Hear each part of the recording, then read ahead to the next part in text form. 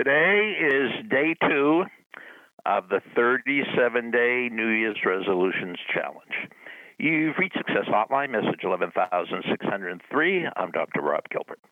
So what's the New Year's Resolutions Challenge? Well, rather than starting your New Year's resolutions on January 1st, why don't you start them yesterday? And if you didn't start them yesterday, why don't you start them today? Because when you get to January 1st, they will not be resolutions, they will be habits. And it's much easier to keep a habit than it is to keep a resolution.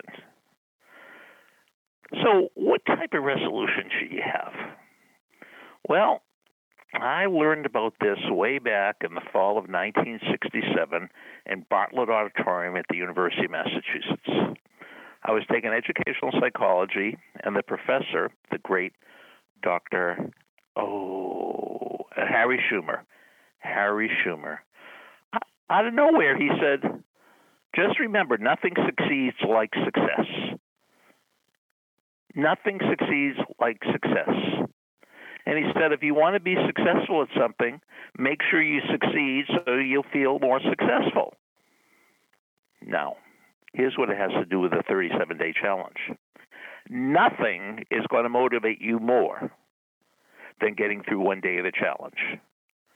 You get through one day of the challenge, and that will motivate you to get through the second day of the challenge, ODAAT, one day at a time. So nothing motivates you more than a success. So you get through day 1, you'll be more motivated for day 2. You get through days 1 and 2, you'll be more motivated for day 3.